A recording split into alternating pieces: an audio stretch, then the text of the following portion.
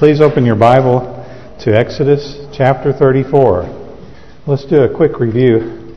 We are learning about the tabernacle, and we saw that when the Lord brought the children of Israel down there to Mount Sinai, that He made a covenant with them, and one aspect of the covenant was that the Lord was going to dwell among them in a sanctuary. And we saw in Exodus chapters 25 through 31 that the Lord gave them the instructions for the sanctuary. And right now we're looking at a crisis that developed. Because while Moses was up there getting the instructions, the children of Israel were breaking the covenant that they had entered into. And what we will see after the crisis is that they went ahead to build it. But the nature of the crisis was that Israel had sinned, and they were saved from destruction by Moses, and then the covenant was restored. And we've seen that their sin was that they made a golden calf. Remember the very first of the 10 Commandments. Can you all tell me what's the first of the 10 Commandments? Thou shalt have no other gods before me. Well, they were putting this golden calf above the Lord. But what's the second one? Yeah, you shall not make unto thee any graven image to bow down and worship it. And we saw that the Bible was very specific when it described what Aaron did. It says that he engraved it with an engraving tool. So there's no doubt about it. They were definitely breaking the covenant. Whenever Moses came down and saw the calf, he broke the tables of stone because the children of Israel had broken the covenant. Moses broke the physical tables of the stone to let them know this is it. All bets are off. It's done. And then Moses went and interceded for the Lord to spare the people. And then Moses went and confronted the people, and he chastened the people. There were three big things that happened. What were the three big things that happened when Moses confronted the people? Something happened to the calf, something happened to Aaron, and something happened to the people. What happened to the golden calf? It was ground into dust and poured into the water which the children of Israel were drinking. What happened to Aaron? He was confronted about what he did, wasn't he? He was confronted about what he did, and we heard his pathetic excuse for what had actually happened. And then what happened to the people? Yeah, 3,000 of them were executed. The people were called on to get right or get dead, basically, and those that got right, and those that didn't were executed by the people. And then Moses interceded for the people again in order to restore the promise. The first time Moses interceded, God agreed that He would spare their lives.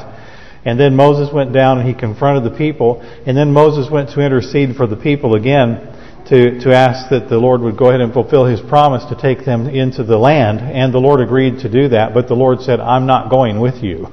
So Moses interceded a third time. And this picture is not an accurate representation because the third time Moses interceded, he actually went into the tent that he had pitched without the camp. So I took a little poetic license because I thought that's a really good picture of Moses interceding there. But he was actually in the tent on this third intercession. And what he interceded for this time was that God would go with them. Remember how Moses appealed to the Lord? Moses said, how shall it be known that we are your people, except that you are with us? The sense of the presence of God. And, that really connects with what Brother Brian has preached about the past 2 Sunday mornings, doesn't it? A sense of the presence of God and being yielded to the Lord personally in our lives. And we're going to talk about that just a little bit more this evening before we finish. And Moses requested to see God's glory. And that may sound kind of strange. Okay, now Lord, we want your presence to go with us. And then he asks the Lord to show Moses God's way and to show Moses God's glory. Moses wanted a sense of confirmation that the Lord was with them. And so the Lord took Moses up on the mountain and he revealed himself to Moses. And we took a look at that last week, and that's in Exodus chapter 34. Exodus chapter 34, where the Lord passed by in verse 6, and before him and proclaimed the Lord God, merciful and gracious, long-suffering, abundant in goodness and truth, keeping mercy for thousands, forgiving iniquity and transgression and sin, and that will by no means clear the guilty, visiting the iniquity of the fathers upon the children's children, unto the third and fourth generation. So the Lord does forgive, but He does not remove the consequences. And I think we may have ended up last time looking at that passage in Psalm number 99. Let's go there, Psalm 99. Yes, Psalm 99. Let's begin at verse 6. Moses and Aaron among his priests, and Samuel among them that call upon his name. They called upon the Lord, and He answered them. He spake unto them in the cloudy pillar. They kept His testimonies and the ordinance that He gave them. Thou answeredst them, O Lord our God. Thou wast a God that forgavest them, though Thou tookest vengeance upon their inventions. And probably of those three, the one that we see, verse 8, it demonstrated the most clearly is with Aaron. You know, the Lord forgave Aaron of his sin of making the calf. Nevertheless, the Lord took vengeance upon his invention. Aaron invented, I guess we could say he invented the calf. He did the wrong thing. He made the wrong thing. And the Lord forgave Aaron, and the Lord allowed Aaron to go on and be the high priest of Israel, but there were still consequences for what he did. Consequences upon himself, consequences upon the people that suffered because of their worshiping of the calf. So the Lord forgives, and yet the Lord does allow us to suffer consequences for our actions. So it's one thing to be restored into a heart-to-heart fellowship with the Lord, but it's another thing to have all the consequences removed. So although the Lord forgives, there are still the results and the natural outplaying of our actions, even though one might be restored to fellowship with God. So let's go back to Exodus chapter 34. So what we see at this point is that there's complete restoration between God and the children of Israel, and it's all because of Moses. And this is really noteworthy because what we're seeing here is this: who truly was the intercessor between the children of Israel and the Lord? It wasn't Aaron. It was Moses. It was Moses. Although Aaron was the one that had the garments, and Aaron was the one that went through about the tabernacle doing the work of the service, and Aaron was the one that was in charge of offering the sacrifices and doing all the ordinances and things like that. Moses was the one who truly spared the people of Israel from the wrath of God. And that of course is a representation to us, isn't it? It's a reminder to us that the rituals that we see in the tabernacle are not the real thing. The real thing is the true intercessor, and our true intercessor, of course, is not Moses. Moses simply spared the physical life of the people, restored the physical blessings, and restored the presence of God's blessing among them, God's personal leadership among them to guide them where they're supposed to go through the wilderness and all of that kind of thing. But for us, our spiritual life and our spiritual promises to be with God forever in heaven and to have God's presence and God's personal guidance, that doesn't come to us through Moses. That comes to us through the great high priest that's after the order of Melchizedek. He is the true high priest on our behalf for our soul and our personal relationship to God. So the covenant was restored. Let's take a look here. Well, we've already looked at some of this. First of all, there's the preparation where God called Moses to come back up into the mountain. And Moses, as we saw, that Moses rose up early in the morning in verse 4, and he went up to see the glory of God. Moses was eager to meet with the Lord. And again, I'd like to make an application toward what Brother Brian's been talking to us about on our Sunday morning services last Sunday and this Sunday, about the importance of us having an eagerness to get into God's house and meet with the Lord. You know, I was talking with someone today about how that it seems like that, you know, our church, Mission Boulevard Baptist Church, is capable of falling into the same pattern that happens to most churches. And that is that we started out well, and we started out excited with the Lord, you know, as a group. You know, it was pretty much that way, but the longer we go, the more the flesh begins to take its toll, and it seems to become more commonplace that folks come to the house of God just out of a sense of duty. There's actually a word for that kind of attendance. It's called perfunctory. You might look that word up. It's perfunctory. And perfunctory means you just show up and do it because it's just expected of you. Your heart's not really in it. You're not doing your best. Your mind and heart are not really there. You're just doing it. It's perfunctory. That's a good word. You might look it up. But it seems like it's natural for us to find ourselves excited about other issues in life and other things that are going on in our life, but we continue to attend God's house because it's expected of us, and we really want to do it, but our heart's just not in it any longer. And Moses demonstrated to us here that whenever it came time for him to go up and see the Lord, he rose up early in the morning to go up and to meet with God and to get to have that fellowship and that communication with God. So that's a good example to us as well. And Moses did see God's glory, and we did discuss that. God did restore the covenant in verses 10 through 28. The Lord discussed with Moses some particular issues, and I can't find my paper that my notes on about that. But let's just take a look at that. Let's see. For the sake of time, we'll go quickly. Verse 10. And he said, "Behold, I make a covenant before all thy people. I will do marvels such as have not been done in all the earth, nor in any nation. And all the people among which thou art shall see the work of the Lord, for it is a terrible thing that I will do with thee." So there's the Lord's promise that He's going to be with them and do great miracles among them. And then the Lord reminds them that they are to stay separated from the people, from the Canaanites. There in about verses 11 through 17. He reminds them, you are going into the land of Canaan. You stay separated from those people because those people will turn your hearts away from God. And the people of Israel had just had an object lesson of the truth of that because they had just come out of Egypt. And right there in the midst of making the covenants, their hearts were turned back to the gods of Egypt.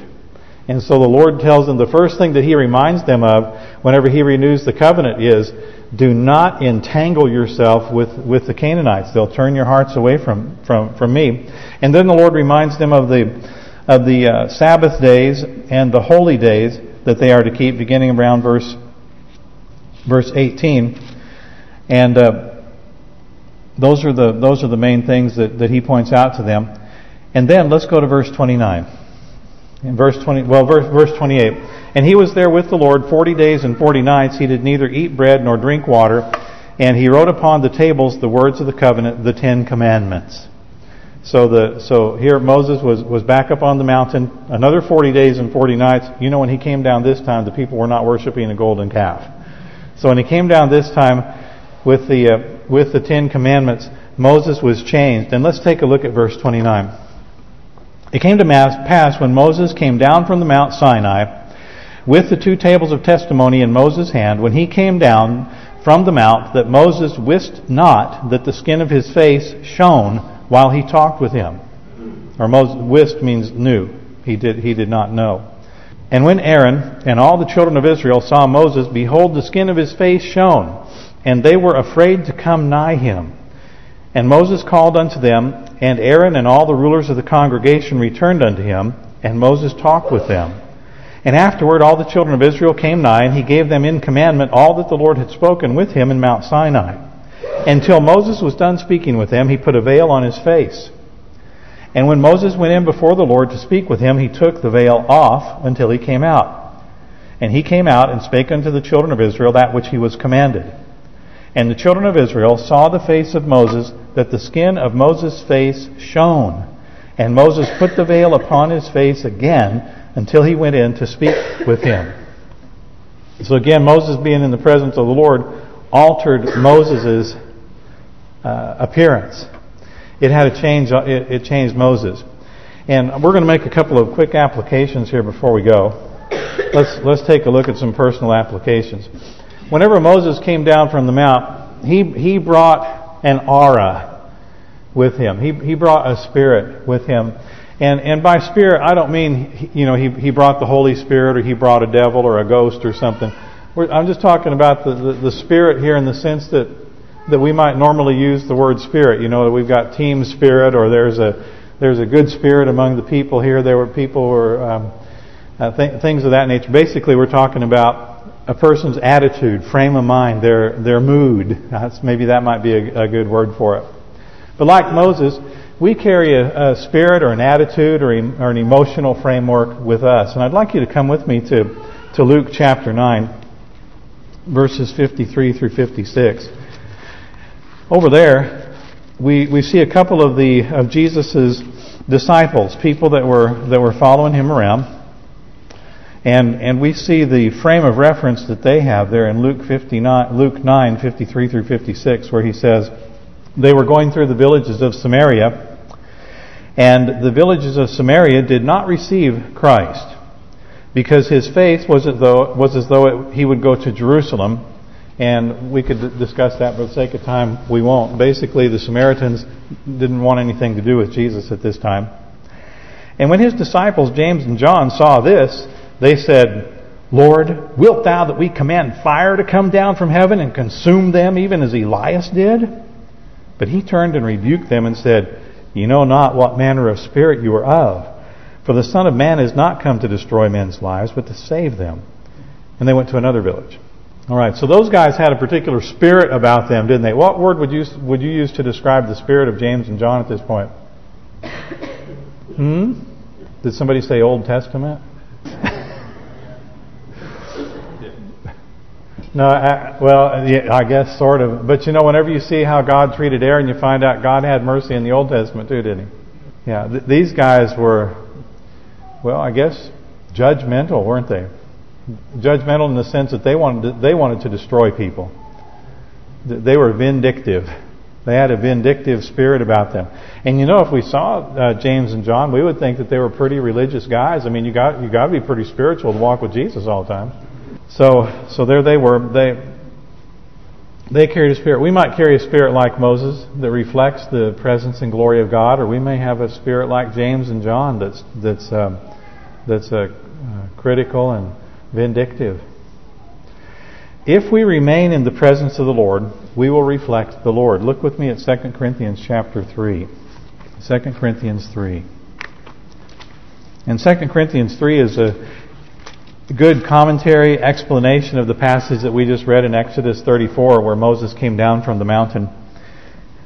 For 2 Corinthians 3, let's begin in verse 5. Paul's discussing his ministry. Paul had come to Corinth and had preached the gospel. People had been saved, baptized. He had made disciples. And then some other Christians had come in after him, Christians from Jerusalem, who told the people of Corinth that you all have made a good start by trusting Christ. Now, if you really want to go and experience everything that God has for you, you're going to have to become Jews. You're going to have to become Jews. You're going to have to be initiated into Judaism and start observing all of the Jewish rituals and commandments regarding your moral behavior, yes, but also regarding the way you dress, what you eat, your holidays, and things like that. So you're going to have to go on and adhere to the covenant of the law. So Paul's writing back to the Corinthians to say that, look, I'm an apostle of Christ. It doesn't matter whether these guys came out of Jerusalem or whatever. They are not the true apostle of Christ to you. I am. And then come with me to verse 5. Not that we are sufficient of ourselves to think anything as of ourselves, but our sufficiency is of God, who hath made us able ministers of the New Testament. Not of the letter, but of the Spirit. For the letter killeth, but the Spirit giveth life. And then he's going to talk here about Moses. But if the ministration of death, written and engraven in stones, was glorious, so that the children of Israel could not steadfastly behold the face of Moses for the glory of his countenance, which glory was to be done away, how shall not the ministration of the Spirit be rather glorious? All right, you see what he's telling us?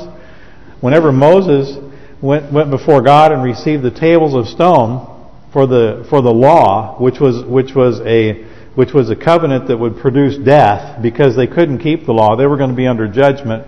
From the very beginning, they were doomed to fail, because the only way that you could keep the law of Moses was if you had the righteousness of God in your heart, if you were a born-again person. That's the only way that you could do that, and that's going to be in your spirit. So they were doomed to fail from the beginning. Nevertheless, even though Moses was bringing down a covenant that was doomed for failure and doomed for death, he reflected the glory of God. Verse 8, how shall not the ministration of the Spirit be rather glorious? For if the ministration of condemnation be glory, much more doth the ministration of righteousness exceed in glory. For even that which was made glorious had no glory in this respect, by reason of the glory that excelleth. In other words, compared to the ministration of the gospel of Christ, the presence of Christ, the ministration of the law doesn't really have any glory. Verse 11. For if that which is done away was glorious, much more that which remaineth is glorious. Seeing then that we have such hope, we use great plainness of speech. Not as Moses, which put a veil over his face, that the children of Israel could not steadfastly look to the end of that which is abolished. But their minds were blinded. For until this day remaineth the same veil untaken away in the reading of the Old Testament, which veil is done away in Christ. So even to this day, he says, those that are striving to be made right with God through keeping the law, they have a veil over their heart. They have a veil over their heart because they're trying to accomplish something that's impossible to do. They're not really seeing the truth of their condition, and they're not seeing the truth of God's provision. So the veil is there. But look what it says. Nevertheless, whenever their heart shall turn to the Lord, the veil shall be taken away. Now, the Lord is that Spirit. And where the Spirit of the Lord is, there is liberty. But we all, with open face, beholding as in a glass the glory of the Lord, are changed into the same image from glory to glory, even as by the Spirit of the Lord. Do you see what he's saying there? He's saying that as we behold the glory of the Lord in the New Testament, and not just the books here, but in our relationship with God based upon who we are and what Christ has done for us, we're changed into the glory of the Lord. As we behold the image and the glory of the Lord changes us, just like He changed Moses. That's why it's so important to get into the Word of God. Because as we get into the Word of God and let the Word of God come into our life, as we learn the life of Jesus and we learn about the establishment of the church, and we learn the instructions that the Apostle Paul gave to the New Testament churches for what they're to believe and how we're supposed to live, and we learn about our relationship with God, and that comes into our life, and we behold that with an open heart to hear and respond, God transforms us. And it's not going to happen any other way except through His Word. And that's what the Apostle Paul is talking about here. The New Testament that Paul is talking about here in the ministration of life, that's only found in the Word of God, in the Scriptures, in the teachings of the Apostles, which we have preserved for us here in our New Testament. And so as we focus on the image of the Lord that's presented to us there, the glory of the Lord comes into our life. And again, I just want to emphasize, that's why it's so important for you and me personally to get into God's Word so that God can transform our lives. Because as we have God's Word in our heart and in our thoughts, something happens to us. We begin to act differently. We begin to think differently. We begin to feel differently about our circumstances. And the presence and glory of God comes through us. Well, what are the characteristics of the Spirit that God gives us? Well, I know that our minds may automatically leap to Galatians that gives us a list of the fruits of the Spirit. And that's good. That's good because those qualities will eventually become dominant in our character and in our lives. But I'd like for us to focus on a passage here that talks specifically about what kind of attitude comes forth from us from the presence of God. Let's go to 2 Timothy chapter 1, verse 7. He says, "For God hath not given us the spirit of fear, but of power and of love and of a sound mind." Now I know that we're past time, but I'd like to give you a couple of thoughts about that. Whenever we receive a spirit, a frame of reference, an attitude from God, it's not It's not. He's not talking about the Holy Spirit here. He's talking about attitudes. Fear, love, sound mind. He's not describing the Holy Spirit. He's describing our frame of reference, our way of thinking. And what is the way of thinking that we get from God? Well, power. And the idea of power here is not intimidation. You know, sometimes people use the word power to mean intimidating. Oh, he's a powerful person. And what we mean by that is that he's intimidating. You don't want to cross him. He'll destroy you. That's not what we're talking about. We're not talking about power in the sense of intimidation. We're talking about power in the sense of confidence. Power in the sense of confidence. The spirit that we get from the Lord is a spirit of confidence. It's true. You know, our country is undergoing a horrible change right now, and I can say that based on the Bible.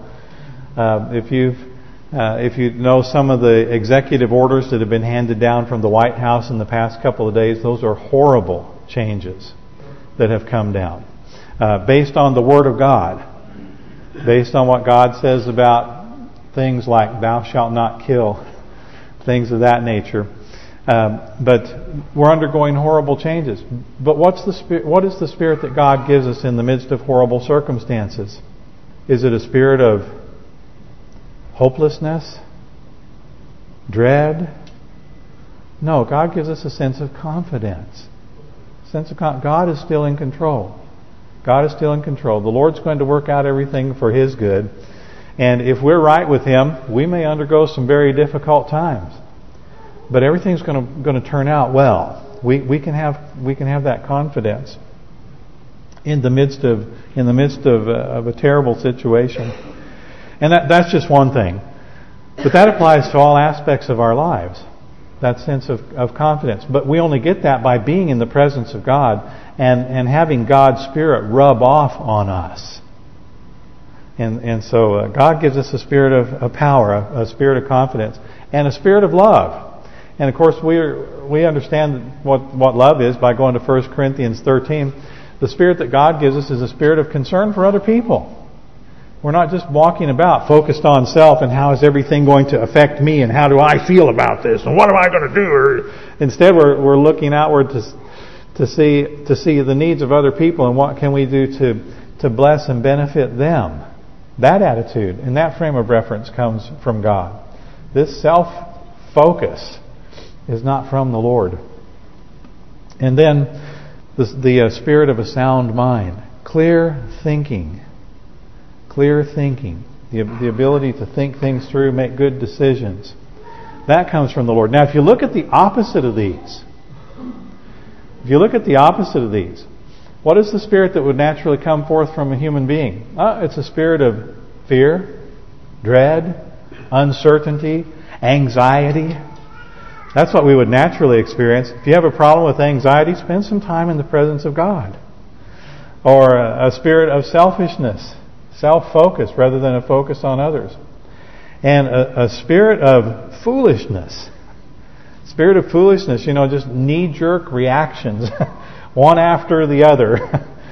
Being influenced by whatever happens to be the biggest and loudest squeaky wheel at the time.